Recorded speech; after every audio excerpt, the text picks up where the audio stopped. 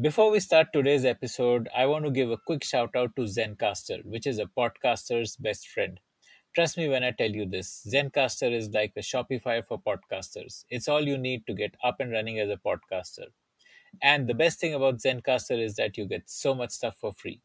If you're planning to check out the platform, then please show your support for the Founder Thesis podcast by using this link, zen.ai/founder thesis. That's zen.ai/founder thesis. Hi, I am Rahul, founder and CEO of FloBiz. एक minute रुक जाओ, ready होने दो. चलो ये कर लेते हैं. This could be a great intro. Hi, I'm Akshay. Hi, this is Saurabh, and you are listening to the Founder Thesis podcast. We meet some of the most celebrated startup founders in the country. And we want to learn how to build a unicorn.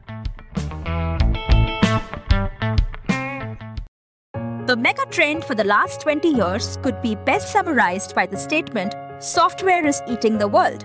We're betting that the mega trend for the next 20 years would be fintech is eating software. This essentially means it is much better to monetize user engagement by taking a fee from commerce-related transactions instead of only a subscription fee.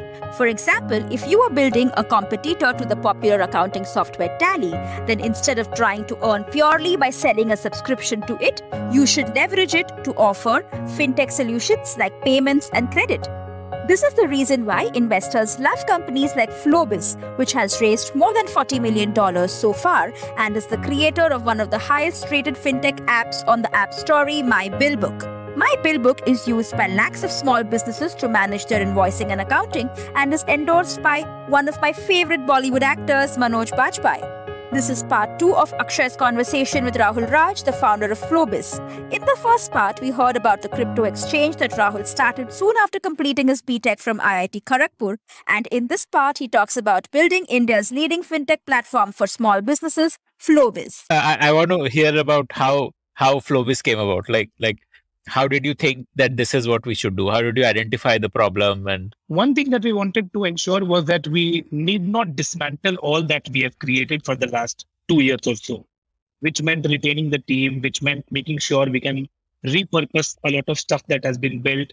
We could leverage a lot of the experience that we have. So that always was running in the back of our minds. What we did was basically lay down the entire India fintech landscape for the first half of 2019. We actually, had some ground rules in how we identified the opportunity to go after. For the three founders, it was something to the effect of saying that, the next opportunity that we go after has to be exciting enough for the three of us that we can confidently commit to each other today, that this is something I will build together with you for the next 10 years. So it had to have that element. We are a very product first principle type of team. So that way we wanted to make sure that whatever we do has to have that angle for product. We also came from, the intent to revolutionize the world when we were building the exchange and working in the blockchain space. We wanted to make sure that we continue to have the opportunity to create massive technological impact. And given that we were at, we were working at the exchange, which interfaced with payment processors, banks, looked at regulations, tried to, understand and improve existing financial setups into a decentralized world. So your exposure to financial services and fintech industry in general was high. So we had an inclination in the fintech domain also. Clubbing all of this narrowed our focus to laying out the India fintech landscape. One other thing was also that everyone was looking at India as the next market that will offer the largest opportunity, and we understood the Indian customer best. All of us have had humble upbringings, come from middle class, know our people, have been seeing a lot of this development in front of our eyes. So this felt natural and comfortable. So when we did that landscaping effort for about 6 months in 2019, we looked at a bunch of things, consumer, B2B, from investing to trading to banking to a bunch of things. And ultimately ended up with the small business digitization opportunity, because there were recurring themes of pain points that kept on coming up in our research. And we would have spoken with close to 1,000 small businesses back then, spoke with bankers, fintech consultants, consumed as many reports, both public and private, as we could get our hands on. And having all of that info and getting that first-hand perspective actually allowed us to really whiteboard properly to say that this is something that we can actually dedicate the next 10 years, and this is something that is worth pursuing. This will also have massive technological impact, because one of the things that came up in our research was that about less than 20% of the entire MSME space had any kind of technological adoption or infusion of tech product, which is something that anecdotally you and I can agree also, because we deal with so many small businesses in our daily lives. So it felt startling that if you look at the aggregate numbers for the MSME sector, we are talking about more than 30% GDP contribution. We're talking about roughly 44 to 45% import-export activity. We're talking about 40 to 42% formal workforce employment. So nearly one half of the economy is run by these guys. And then there is only less than 20% software adoption in a world that is digital, in a country that has GST and UPI. So it just didn't sit right with us. And we felt there is a massive white space. Today, now having worked for and with the small business sector for 2.5 years, I can tell you 10 years is less. It will take longer. It will take longer to build for all of the pain points and the needs that the sector has. So I think we took the right call of moving to FloBiz. We were able to... But this is like a very large canvas. No, you're saying that MSMEs don't adopt software. So, but software can be for so many things. So what did you... Yes, absolutely. So this is a fact that less than 20% software adoption was there. But actually, this was not the pain point that people were talking about. People were talking about the biggest pain point by far, which was access to capital. Small businesses don't get served with the right credit product. Leave aside right, they don't get served with credit product. Today, we are talking about close to $550 billion worth of credit gap for small businesses, with more than 85 nationalized banks and close to 1,000 NBFCs. So if that kind of an infrastructure continues to leave aside and leave behind room for $550 billion worth of credit gap, I am pretty sure that, this needs a very different angle to solve for this pain point.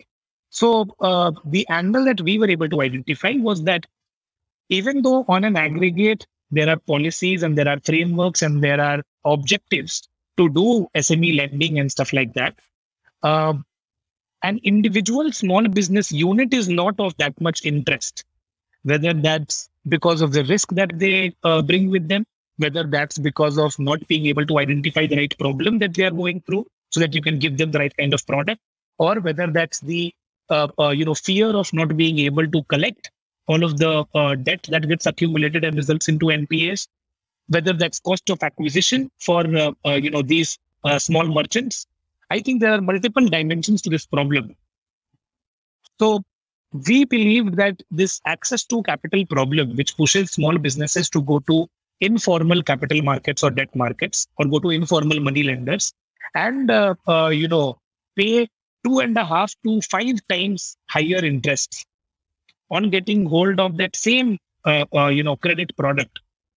It's insane, because a small business actually puts in their own money and they actually put all of that livelihood at risk to be able to conduct their operations, and then you are forcing them to go and access credit product at 5 times the interest rate that has possibly been the benchmark and trademark for regulated institutions. We believe that this is the problem of not having streamlined operations and not having the right data, which is why this misconception and this discomfort for not being able to serve them. So we took the software approach by clubbing the historical context of less software adoption and the biggest pain point of access to capital to find that unique proposition that can help both these problem statements. Because today you may say that अरे SMBs तो कहाँ software use करेंगे, SMBs को कहाँ इतनी जरूरत है. You can say this and I agree. लेकिन 10 साल बाद भी ऐसा ही होगा क्या? In 10 years, will SMBs continue to be pen and paper based? I don't think that is going to be the case.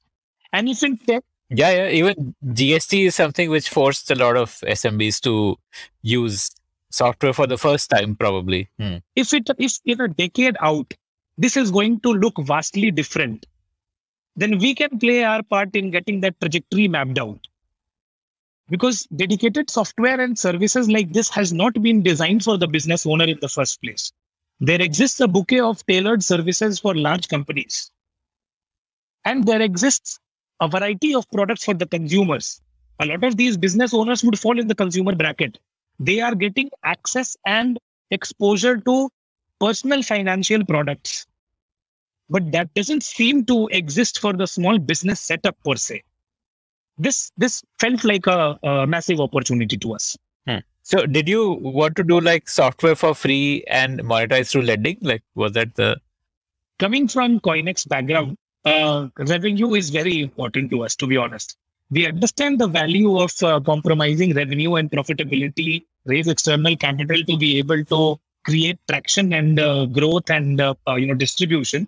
We fully well understand that, but we are not the kind of people who would want to leave that aside for the longest time and park it for later to say, देखा जाएगा पैसा कहाँ बनाएंगे अपन.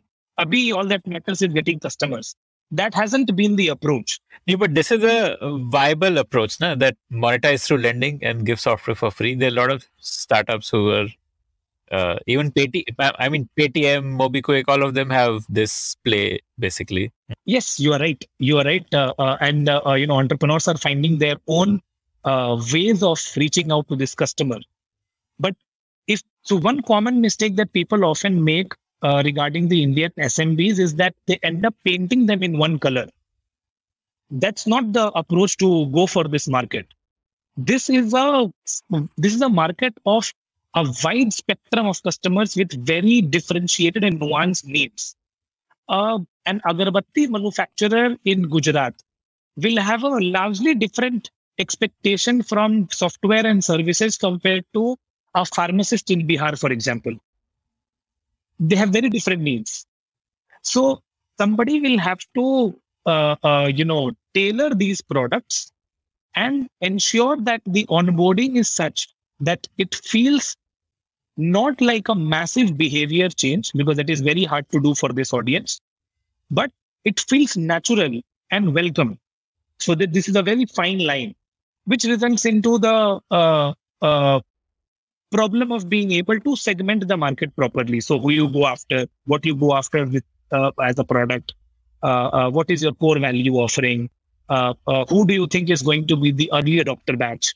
All of these things become really important stuff to take care of, to be able to, really look at the business objectively and make sure that you are taking the right steps, because the pandemic and the small business sector, if not anything else, has taught me, the other co-founders and the entire team, two things very, very strongly. One is the feeling of gratitude that makes you feel, humble, because when other things didn't work, these small businesses came to all of our rescue. The other thing is patience. You have to be patient for things to take their own course of time also, no matter how hard you try for, getting a rapid change out. Rapid change can work in consumer trends where there is enough incentive and intent for people to adopt that change on their own, because there is so much social pressure, there is so much social example, there are so many people around you doing it. And if it is easy also to the degree where it's something that they can do. But in the small business segment, that's not the case. You have got a variety of complexities. Each business owner conducts their enterprises as per their whims and wishes and as per their understanding. This has a lot of geographical, age, language, type of business, nature of business, scale of business differences that really needs special attention. So that way, I think when we looked at What were those decisions you took, like, who to target, what is the product, how to roll it out? Like tell me about those decisions. Like, Sure. The flagship product that we have at this point, I'll take a quick moment to tell you about the flagship product also. It's called My Bill Book. Even though at FloBiz, we are trying to build a neobank, and the understanding is that by far, if the biggest problem statement is access to capital, then you have to solve for that pain point. So definitely at FloBiz, we are trying to build a differentiated and a new age banking experience and financial services experience for these SMBs. But our flagship product is called My Bill Book, and the positioning there is pretty straightforward. It is a GST billing and accounting software. So even though there is going to be layer of financial services and banking embedded on top of this, it will feel natural. It will not feel that you do this disconnected management of accounting in some place, inventory in some place, transactions in other place, banking in some other place, and compliance in some other place, which just, all of these components equally critical for a small business to run smoothly and grow and scale. But so much of disconnect and so much of lack of context between these components, it just doesn't make sense to have them in such segregated and disconnected pockets out of or bereft of all context. so essentially, you decided to build something like a QuickBooks or a Tally, but for SMB, and with a kind of a UI UX that they don't get intimidated by it. Like, Absolutely. That's very well put. Because no matter what business we're talking about across the MSME sector, invoicing is a central activity. And this is an activity that is close to the business owner personally also. So if you look at the process of, let's just say, creating a GST compliant invoice, you need 30 to 50 data points, and it takes 10 to 15 minutes to get it right, especially if you have all the information and calculations handy. Otherwise, you may end up redoing a lot of that, information punching in, and then it consumes even more time. On the other hand, if you look at the compliant invoice, it has got your business details, counterparty business details, you've got inventory details, you've got transaction and banking details, you've got any other additional terms and conditions that get laid out on the invoice. And particularly, you can imagine a B2B invoice. So a distributor selling to a retailer, for example. Now, the invoice is equally important for both the businesses. So, invoicing actually automates a lot of the other activities in the business. If you are generating the invoices properly, the party ledgers are automated up, automatically. The inventory statuses are updated automatically. So, with one single streamlined activity, a bunch of these things can get automated and can become actually a super tool or a super power for the business owners to have real-time visibility, to have a better track of their health of the business, to have a much better sense of where their business stands and whatnot. This single value proposition became super important and actually received great love from the SMB customers.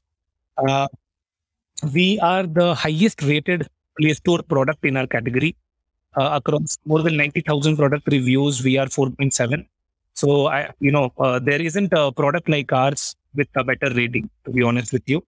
This is also a product that was designed not from the accountant point of view, but from the business owner's point of view. So it actually enables them, and having a mobile first approach allows the business owner to have a business in the pocket, anytime, anywhere, and have access where you're not just in access of the information, but you can take steps and actions on what you want to do with your business. So what if, let's just say, you are awake in the night or partying at a friend's place, but you remember that you have forgotten to issue the invoice, which was supposed to be issued in today's date itself. You can do that from the mobile app itself, just because you remembered it and you're carrying the entire business in your pocket. So it actually is very liberating, because it comes at practically no cost. It comes with no expectation of investment in infrastructure like a desktop or a laptop. It comes with no expectation of, for you to know prior accounting and technical know-how. It doesn't need you to know accounting. And all of this available in your native tongue. So currently we support English, Hindi, Gujarati, and Tamil. And in the next 6 months or so, we will add 5 more languages. So, it comes in your native tongue.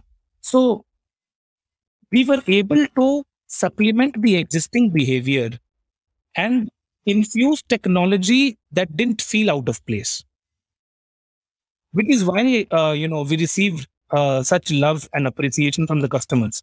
And so my will book V1 or the beta was released in January of 2020, and between January of 2020 and last month we have received more than 10,000 feature requests. So this is an audience that will tell you what they want if you were listening properly. In most cases, they will not tell you that they want a feature. They will tell you, ये नहीं कर पा रहे हैं, ये कैसे होगा? Sir आपके सॉफ्टवेयर में तो ये नहीं है, मेरे को पार्टी को ये भेजना है पर मिल नहीं रहा है, मेरे को कहाँ मिलेगा ये? So they will give you instances, try to explain, try to give you scenarios, paint a picture in a real life situation in the business that they are not able to solve with your software or your product. And then you have to reverse engineer that problem statement and crystallize that into a feature that can solve that pain point. So it has been a very rewarding journey to work with small businesses, to be honest with you. If you like to hear stories of founders, then we have tons of great stories from entrepreneurs who have built billion-dollar businesses. Just search for the Founder Thesis podcast on any audio streaming app like Spotify, Gaana, Apple Podcasts, and subscribe to the show.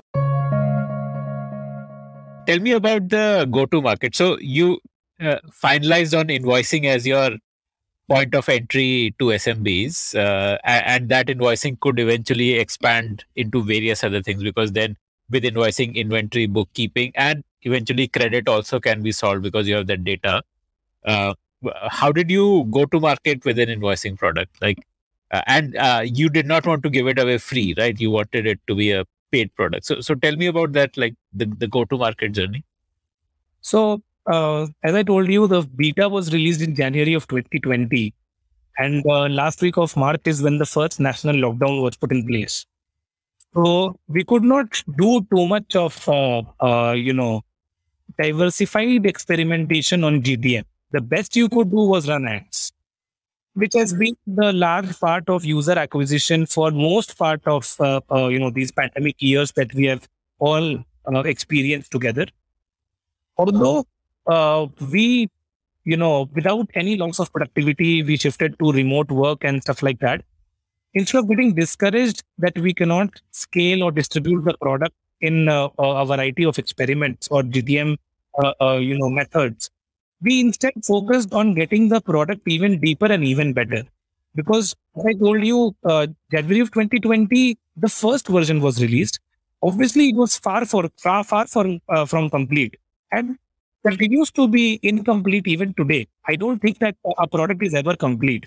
There is always some or the other thing that you think, we need to include, we need to add, modify, upgrade, whatnot. So it continues to be incomplete even today. Although today's version is so much more powerful, so much more packed, such better experience on the product. Something that takes 10 to 15 minutes to create a GST compliant invoice on pen and paper, you can do that on My Bill Book in 4 clicks and 15 seconds. And that too, in 1 click, you can share that with the counterparty via WhatsApp directly. So, the GTM, I think, because of the pandemic, a large part of the acquisition actually happened through digital channels. So Google, Facebook ads and stuff like that. Is this a pull product or a push product? Are a lot of people searching for this as a problem? I won't say lot. Some definitely, but not a lot. This is definitely a push product. Businesses are concerned if you save them money or help them make more money. That is what they would value the most. You cannot go and tell them that here it is, here is a product that can save you time. They've got ample time. So that way, I don't think that an implicit value is something that, this audience instantly gets. And who is to say that it's going to be the same in 2 years, 3 years from now? Okay. And What is the journey of a new user? Like, say he'll see an ad somewhere, he'll download the app. Then what? Like, tell me the journey for the business owner. Yeah. They download the app. It is straightforward. You put in your mobile number, verified with an OTP. We ask you a few skippable questions like what industry, what type of business you are in, what city you are in, and do you have a GST and stuff like that. Like, do you need PAN number and all also? Like PAN, TAN and all? We only ask for GST. And that too is skippable. So, you have to actually consciously do all of that. So, for example, we could have chosen to keep it as a mandatory field for getting onboarded. But then you were curtailing your own opportunity of even GST registered businesses who are there only to try the product before they can make a choice. Wipe it out on all of that, top of the funnel.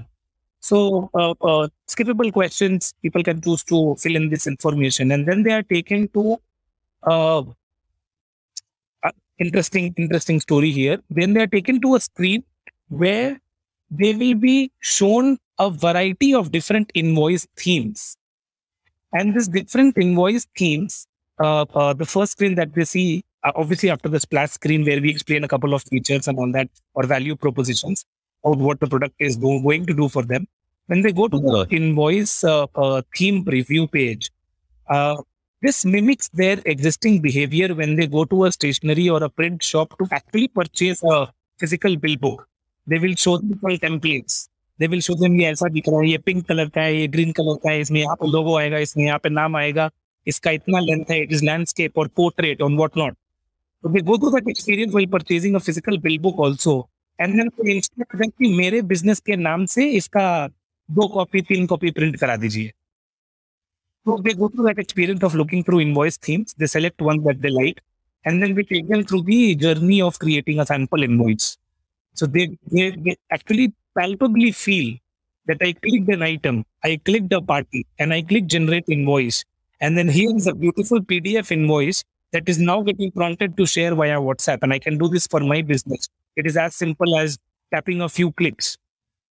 So we take into that journey, and then we tell them here is where you can populate your inventory, here is where you can populate your parties, here is where you can populate your business information.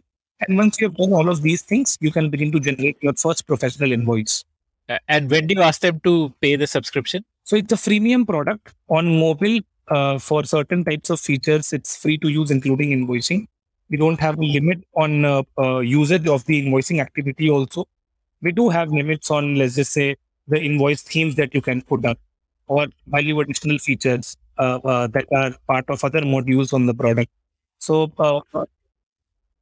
under inventory management, so basically my bill book, on my bill book, you can record sales, purchase, expense, payment in, payment out, delivery challan, e-way bill, quotation, estimate, all of those things.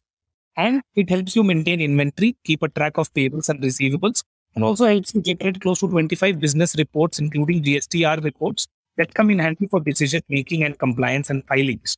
So there is ample avenue to create differentiated paywalls depending on what people really want on day-to-day basis and what people will have to pay for when it comes to accessing certain nuanced features on the product. We have both mobile and desktop. On mobile, we support Android today. iOS is going to be under development. On desktop, we have both the web and the offline desktop app. One of its kind when it comes to supporting real-time data sync between mobile and desktop interfaces, because both of these products run offline. So you can create invoices offline on mobile. You can create invoices offline on desktop. And when both of these products come up, we resolve any conflicts that there are when it comes to sequencing and stuff like that or data population. And then this gets synced to create a consolidated snapshot on both devices. This we support across multiple devices and multiple users. So it's a complicated technological challenge when you have to do it both offline and online without any loss of data consistency. So that's that. And for advanced features, people pay. For desktop app, people pay. For multi-business, multi-company, multi-user, multi-device, all of these things people pay. For certain reports, certain deeper features, for settings, on inventory or party or whatnot, people pay. For value-added features like, greeting cards, business cards, online store and whatnot, people pay for that. for removal of my bill book branding from invoices and stuff like that. People pick that. So is your pricing like tiered, like gold, silver, platinum, like that? And each tier gives you access to certain features. It begins from 800 rupees per year to 3,000, 4,000 rupees per year, which is an annual upfront subscription charge that we have. We recently rolled out multi-year plans also, so you get discounts if you purchase for 2 years or 3 years or something like that. So a lot of people in that we speak with have this question and this intrigue, because it's people believe that it's very hard to make money from software, particularly in the SMB space. We believe that people will pay up if you actually are able to establish value with them. And you're able to tell them that this is something of value because this is how it helps you and is an enabler of your growth. So that way, we are very confident of being able to even improve the experience and have differentiated pricing, add more value to the to down to the passe that people pay. And I think that is going to be key in how we look at our distribution strategy moving forward also. Okay. So currently, how much of your customer acquisition is through paid ads and how much comes organic? Through organic means like it's a referral, basically. Yeah, I understand. Organic can mean a bunch of things. I would say that split would be 70-30, 65-35 to that order. 65 on which side? 65 on the paid acquisition side, and only, let's just say, 35 or maybe 70-30 on the organics. But I think, we need to do a little more work on getting this organic volume up. Got it. Okay. And what is your conversion funnel? Like, how many monthly signups do you have? How many of them become active users? And then how many of them become paid users? I definitely understand where you're coming from, but I will not be able to share these numbers only because, how do I put it? Invoicing is something that everybody will need to offer. At some point or the other, invoicing is something, whether you are offering an online store or whether you are, offering inventory management only, or whether you are offering a course or whatnot. Like at one point or the other, you will have to offer invoicing, which is why, this is something that, we do very well compared to the overall average of the industry, because not many people, in fact, monetize on SaaS in the first place. Most of the people actually give it away for free. We have stopped looking at numbers for, now 3 quarters. So we've stopped looking at top line numbers, which is basically saying downloads. And all that matters to us is the bottom of the entire funnel where people end up paying. And that is how the entire effort is getting optimized internally as well. So, as far as I know, most freemium products have single-digit percentage of the paying tier. Is it? It is single digit. It is single digit. And you also have to see that it's not a SaaS product per se as a SaaS product that we believe. Like a Slack is a SaaS product, and you and I pay for Slack because you and I are a very different kind of customer altogether. We have very high technology awareness. We are very savvy with tech. And imagine talking about somebody that asks their son to check, how do I see if the message that I have sent has been read or no? Or how do I create a new group on WhatsApp? This is the level of tech literacy in the audience that I'm talking about. So even though you and I can understand that we are a SaaS business and whatnot, it doesn't just translate equally well for the audience. Can you share your how many users do you have, or what is the monthly signups you get, or how has that grown since you launched it? We have grown about, so basically currently we are at about 1.2 million monthly active businesses. And these monthly active businesses create transactions worth $1.2 billion every month.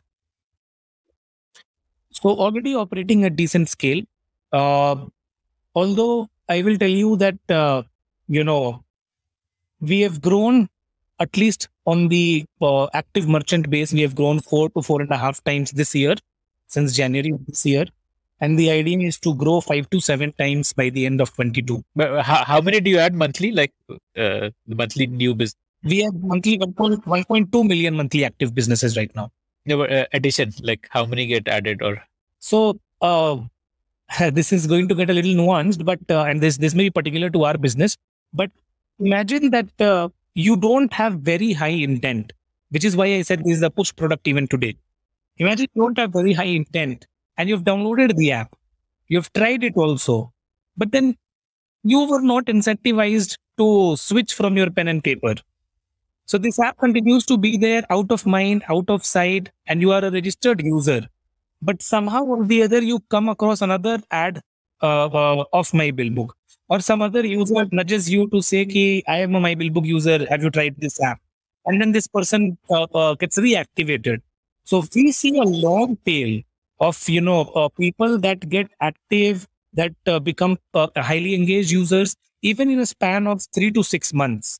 The number of new users can range, just to give you a ballpark, although I don't like this, just to give you a ballpark, would be anywhere between 10 to 40,000 per month. And, we want to be able to find newer GTM pathways, because now we don't worry about how many installs we are getting. That's not the parameter we track.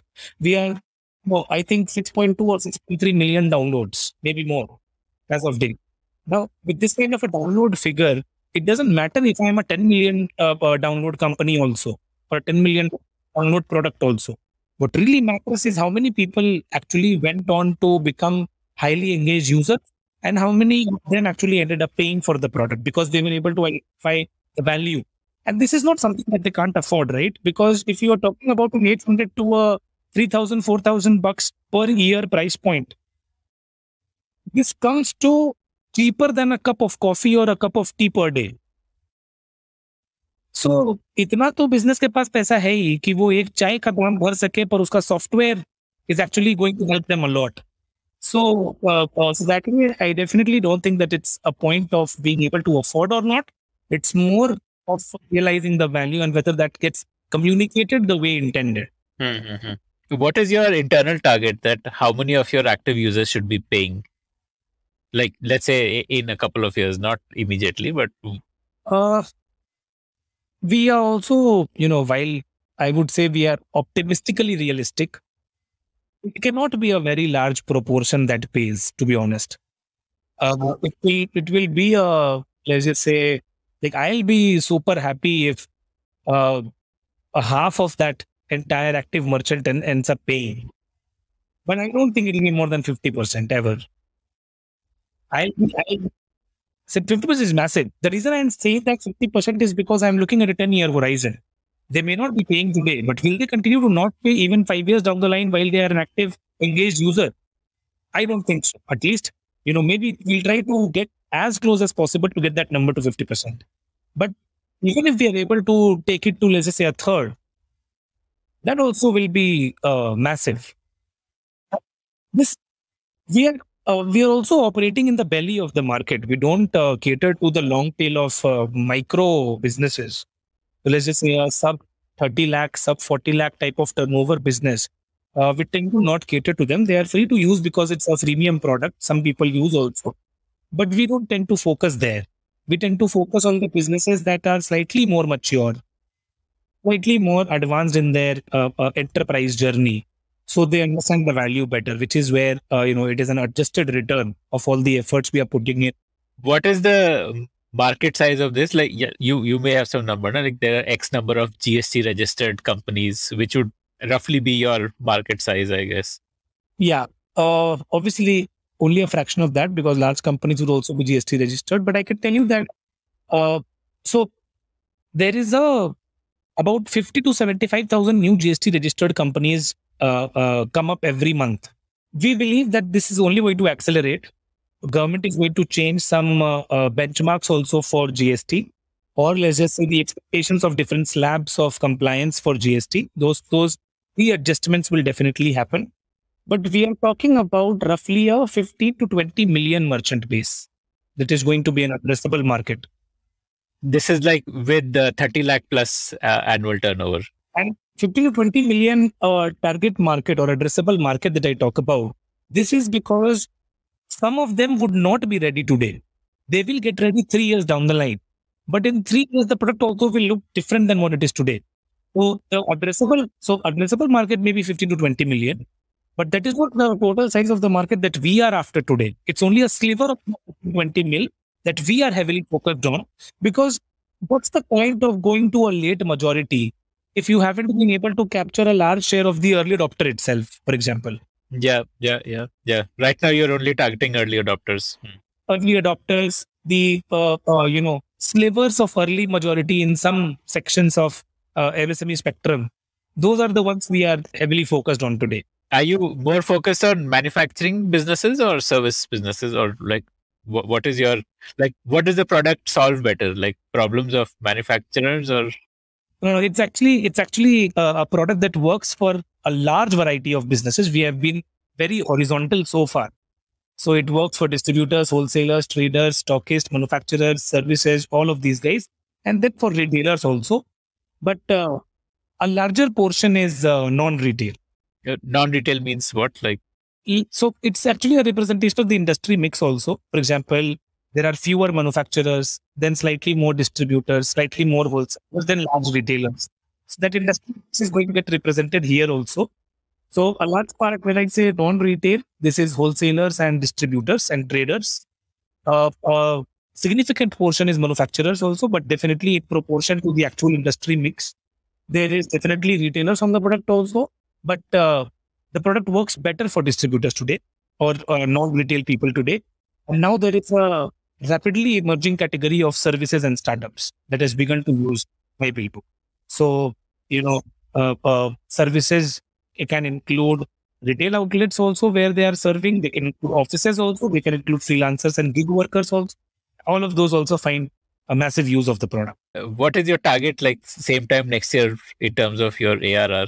I don't think the target is ARR, to be honest. I think the target is how many paid companies. Because what matters to us is that if, let's just say, I can make a X dollar revenue on SaaS, I can make 10x, 20x dollars on the bouquet of services that can get accompanied with this. We're talking about a high LTV product, right? We're talking about a billing and accounting product that has long stickiness tenures, because it is not easy to switch between these systems. So if you are able to delight people and get them hooked onto the product, ideally they should stick with you for a very long period of time if you're continuing to not screw up on the promise of delivery. So that way, the opportunity to monetize via financial services and repeated purchases on these bouquet of value added services, that will be much more compared to the SaaS revenue that they pay upfront once a year. So I think it is not so much about getting that revenue out only on SaaS immediately, but this is more about getting that cohort of paid companies as quickly as possible. Those are targets we are chasing. Because if we are able to do that, then, I think you would naturally, understand this, that if in India people pay for something, they want to utilize the maximum value out of it. So by far the cohort that behaves the closest to the ideal behavior set, using the product on multiple fronts, trying out different modules, making sure that more and more transactions keep on getting recorded. All of that behavior, and we have industry leading retention and engagement numbers also. But that numbers actually are exhibit of this paid user cohort. So if we only optimize for scaling that, we are able to create that large set of user base to which cross-selling and upselling a bunch of these services with confidence is going to be so much more feasible. Yeah, essentially, this would become like your Prime member, like Amazon has the Prime membership, which is a paid membership. But the fact that it's a paid membership helps them to sell more, because once you pay for a membership, then you want to utilize it. So you're looking at that kind of a fintech super app kind of a thing, where paid members would have a higher propensity to spend on other things because they want to recover more value and they're more engaged.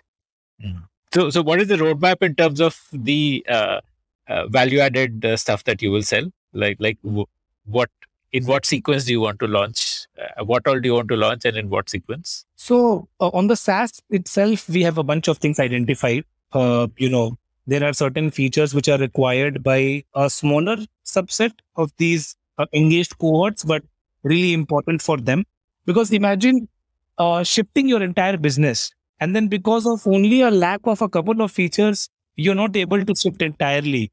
That is excruciating. It's actually pretty irritating. So to get that out of the way, make sure that nearly everything gets sufficed for this audience. That is on the roadmap. There are certain industry specific or at least nature of business specific type of features that have been identified that we need to build.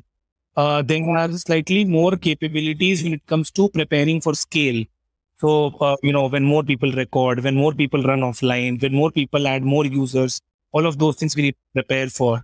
There's a consistent parallel work to be done on pricing experiments. So that is a continuing line of activity.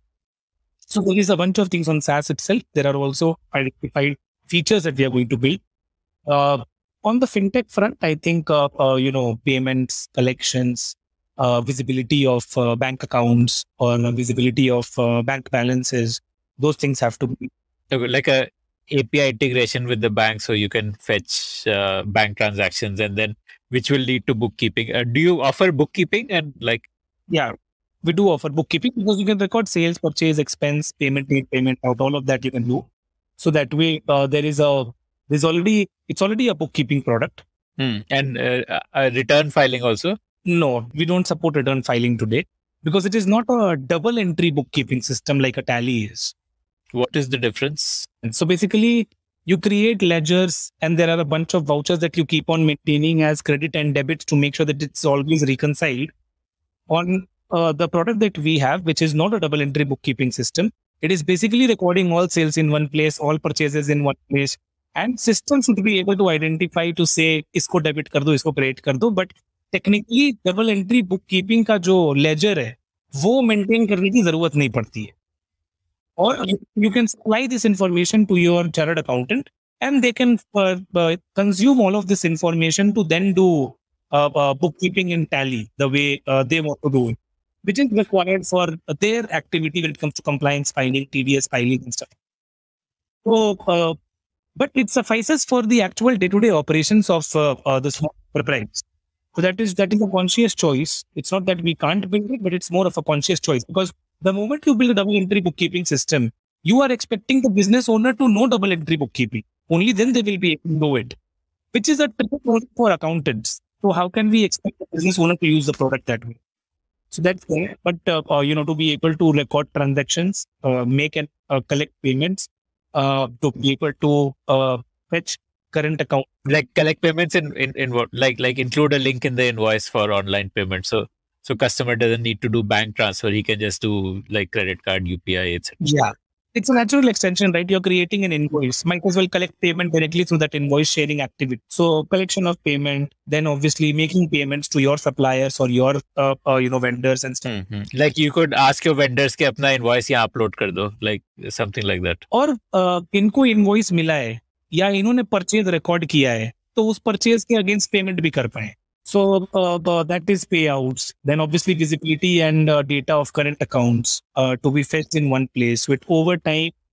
So what actually happens is that there is a real life trade that requires a banking transaction. A banking transaction is not why you are in business. You are actually in business. There is a real life trade that happens and then you do a banking transaction to complete and consummate that real life trade. So, will you be able to fetch bank transactions even from like the old school? Like obviously ICICI kind of banks will have API integration being offered, but what about say an old school bank, like a public sector bank which is not so tech savvy? I agree with you completely, and I think it's definitely a challenge worth solving. It's not that it's not doable. This is doable in some or the other format, which is suboptimal today. But over time, it's not going to be the case. Let's just say when account aggregators kick in and there is wider adoption, then maybe this is no problem. What is account aggregator? Account aggregator is basically a framework that creates two levels of institutions. a financial information provider and a financial information user. And with the consent of the end consumer, you can fetch records of some other financial institution that is required for this consumer to provide to access the service that you are providing to them. Like a loan company asking for bank statement. Yes, exactly. A loan company asking for a bank statement. And you can give the explicit permission as a consumer that, hey, loan company, take this from my bank and give me the loan. But I don't need to manually download, email to you, and then you respond and ask for clarification. That need not happen. So when these kinds of frameworks get kicked in, then this is on the horizon. Is RBI account aggregators already went live this year, but I think there is limited use case and limited participants right now. This can extend and expand very quickly. Yeah, this would be a game changer. Probably for businesses as big a game changer as UPI, I'm guessing. Like in terms of the absolutely, and not just for businesses. This is actually in our bid. So basically, the regulator is thinking about this from the point of view that these regulated institutions are already tasked with the objective of maintaining data sanctity and privacy. Why is the customer experiencing this hurdle over and over again to get their own records and supply their own records, and still it is an inconsistent, broken experience for the consumer? So leave aside businesses. Think about you and I. When we are applying for loans, when we are applying for other financial instruments, when we are looking at creating newer accounts for trading and investment and whatnot, when we are looking at filing our returns or filing our paperwork for several purposes, we are expected to do this to do this ourselves. Only, but if in large part your data is already with trustworthy institutions, why not create a data sharing mechanism that controls the access and time-bound visibility of that data point, serves the purpose, and then you retract that information back and maintain that privacy, which is what the entire principle of account aggregator is like. So you can time-bound access to your data, get the purpose solved, and then retract that information back. So it gets localized, but still universally accessible. Yeah, this sounds like, sounds pretty amazing. I hope it comes into like full-fledged mode soon. It's already live. And I'm pretty sure it's going to be amazing, going to be awesome. So, but what are the stuff that you want to cross-sell to people? Like, do you want to sell insurance, or what is the roadmap on that cross-selling? This optionality bracket, I think whatever you pick, you will somehow or the other find a relevant use case for that. What we are going to actually do is something that we have done for the last 2.5 years on the SaaS front also, is listen to the customer and see the largest part of customer wants what, and then sequence it out.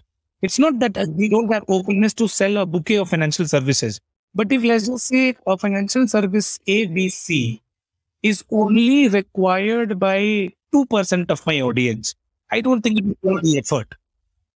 Because there are so many more things that, as a core piece of the business would want to own and operate. So if the larger profit and revenue pools would be obviously getting, bigger priority.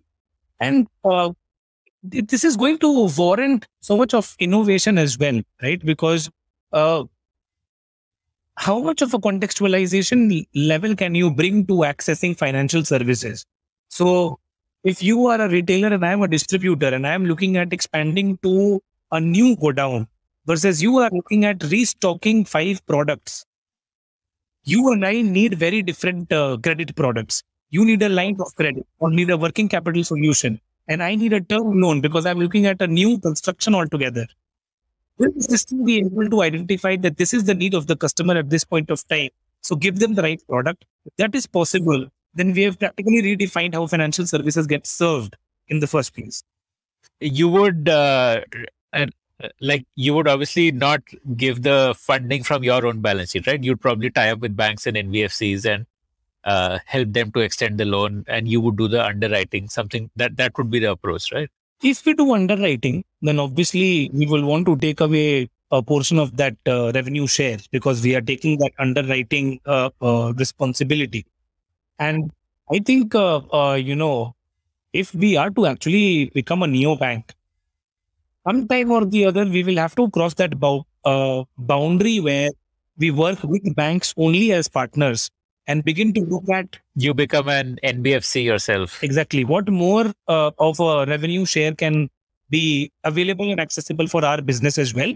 Because we sit at the intersection of data, usage behavior, financial health, financial, aptitude and aptitude of the user.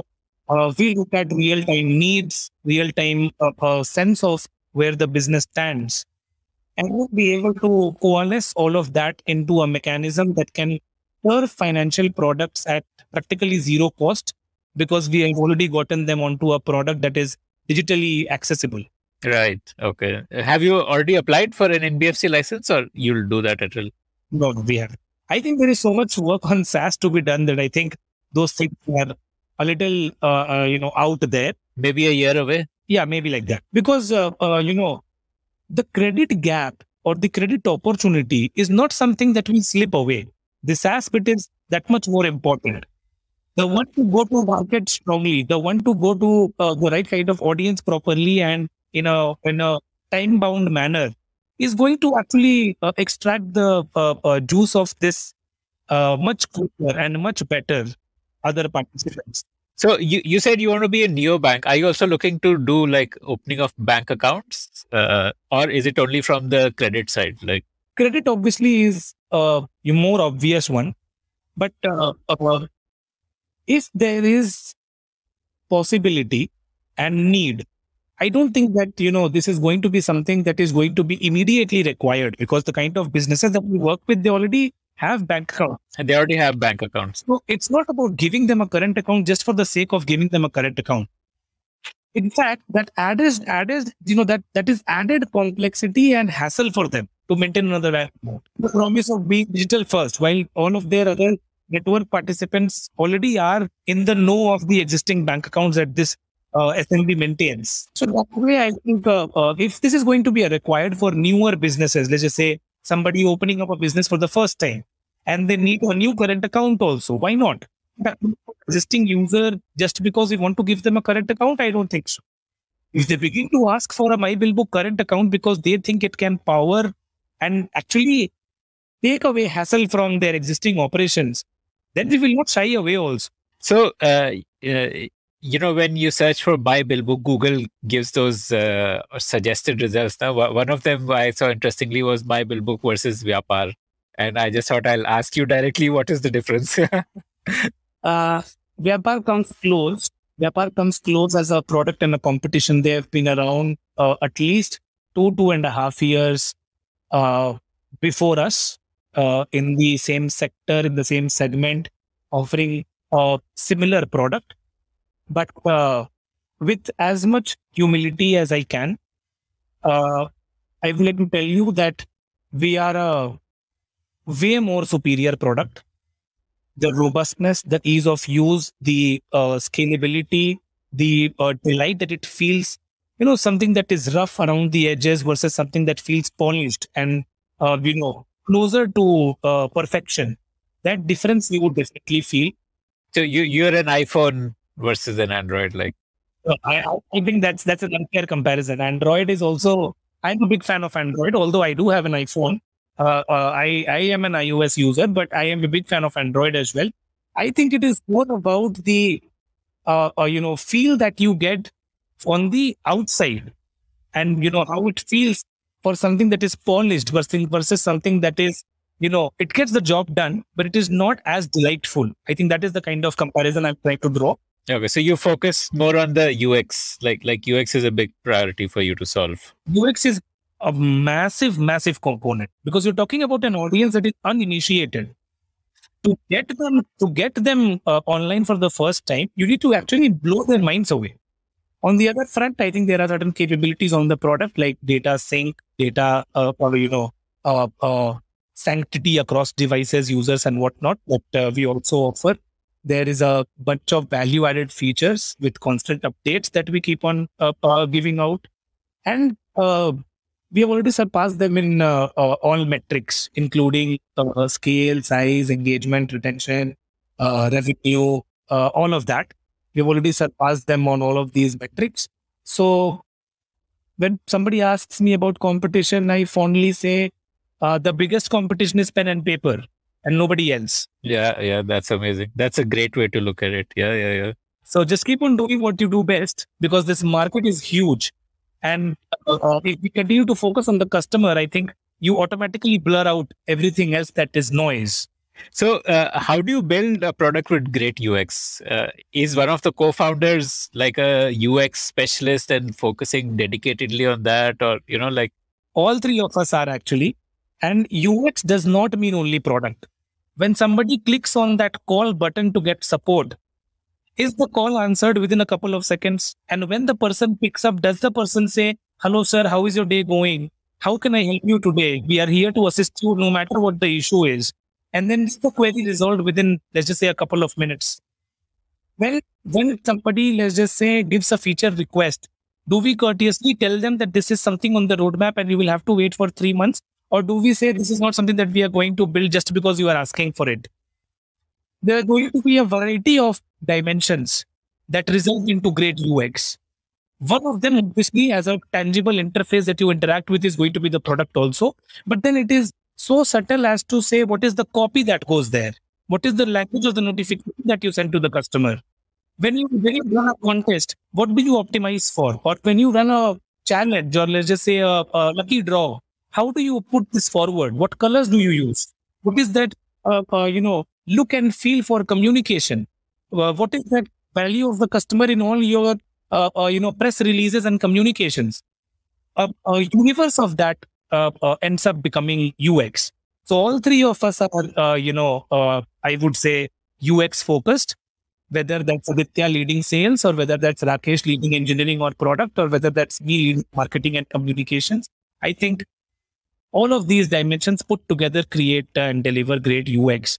And we will continue to strive to our level best to make this so out of reach for competition that it will end up becoming a moonshot. That, do I aspire to become a My Bill book? And I think that is what our aspiration to stands at. So you've done some experiments with celebrity marketing, no? What's been your learning from that? Does it work? In what way does it help? And... It's recent, because we have on and off worked with micro and nano and social media influencers to test. Work with a YouTube influencer, work with an Instagram influencer, work with, let's just say, a Facebook community or whatnot. With those kinds of smaller experiments we have been doing since, I would say, summer of 2020. So we've been doing it since then. But the first major branding push for the product and the company came after the Series B round, when we onboarded Manoj Vajpayee as the brand ambassador for My Bill book. And the simple reason, I would say there are 2-3 parts, but all of them very simple and straightforward. You need to be able to win this audience trust. It's massively important. Today, it may not be, as critical, because today we are only selling, let's just say, a digital interface and a software product. But tomorrow you want to bank with them. Tomorrow you want to be able to serve them financial products and services. That trust is going to go a long way in how they perceive what you offer and the ability to penetrate when you cross-sell. So that trust is massively important. It is also, a sense of being able to relate with them. They should not feel, just to give you an example, you cannot go to a small business and tell them, "Hum batate hain business kaise karna hai aapko." You cannot do that. They will turn you down. These small business owners, I think, are, some of the smartest entrepreneurs that we have. They understand jugaad and street smartness like nobody else. They are survivors, absolutely. And, they are warriors, and they understand the tricks and tips of and nuances of their trades better than anybody else. You can't have that tone with them. You can't go and tell them, "I'll tell you how to do this." But you can definitely go and tell them that, you are doing an amazing job. We are grateful for, the service that you provide in your capacity as a business owner. You're creating jobs and contributing to the economy. Here we are willing to help you. Will you let us, help in your endeavor? And if you take that tone, then that goes a really long way. So that way, I think that element of relatability will not come by you, let's just say, creating a propaganda for what you are doing. This has to be deep seated and deep rooted. That is the single reason why, a self made A-list, Bollywood celebrity like Manoj Vajpayee that resonates with majorly male population that we have in the MSME sector, that to the age bracket that we cater to, which is slightly on the younger side, not too old. Ideal fit. Do you have any data on effectiveness? Like, did it increase? There is definitely uptick. There is definitely uptick, but it's early because branding to this audience, branding in general is a long term activity. Like you can't create a brand with, let's just say, one campaign. So that obviously it's a long term activity. You also find it proportional to the investment that you make here. So as a young company with just fresh capital infusion, obviously we can't go overboard with how much we can pump in there. We have to maintain a delicate balance between actually delivering value. And that is why my point of, let's just say, taking 50% on organic acquisition, right? So how do you do that in smart and cost optimal ways is something that we continuously strive to work towards. But making sure that you don't lose aggression. I get a feeling that in the next 12 to 18 months, I'll be reading about your unicorn round. I'm honored that you think that way only after this one conversation that we have had. Uh, uh, it's not so much of a unicorn status per se, but this is more to say that people really need to identify that there is really magical stuff happening at FloBiz. We are so excited about the future. We are just so energized by all the development that is happening. And the way we look at this is not a business that you are only doing for the fun of doing business. This has impact. This has impact on millions of lives. This has, let's just say, the upgradation of livelihoods, because in most cases, these small entrepreneurs are practically the sole breadwinners of their family. So if what you do, whether that's software or service or access to capital, if because of what you have to offer, their take home increases from X to 2X, and that results into a two-wheeler to four-wheeler, a fan to AC, and a child not going to school to going to school, or let's just say being able to save for university. I think that is massive. That is massive. So as much mission driven as we can get, and making that the cornerstone of how we build this entire organization. I think less of a unicorn status and more of a recognition and value for all the effort that we are putting in. And partnership, basically, whether that's capital infusion or whether that's working with us to co-create products or helping us spread the message across, no matter what kind of support and collaboration we get, all of that is going to be more than welcome in our journey of taking FloBiz and My Pillbook from where it is today to becoming the de facto product and bouquet of services that becomes true enabler of SMB growth in India. I think that is what we are, aspiring for. If you like the Founder Thesis podcast, then do check out our other shows on subjects like marketing, technology, career advice, books, and drama. Visit thepodium.in, that is thepodium.in for a complete list of all our shows. Before we end the episode, I want to share a bit about my journey as a podcaster. I started podcasting in 2020, and in the last 2 years, I've had the opportunity to interview more than 250 founders who are shaping India's future across sectors. If you also want to speak to the best minds in your field and build an enviable network, then you must consider becoming a podcaster. And the first step to becoming a podcaster starts with Zencaster, which takes care of all the nuts and bolts of podcasting, from remote recording to editing to distribution and finally monetization. If you are planning to check out the platform, then please show your support for the Founder Thesis podcast by using this link, zen.ai/founder thesis. That's zen.ai/founder thesis.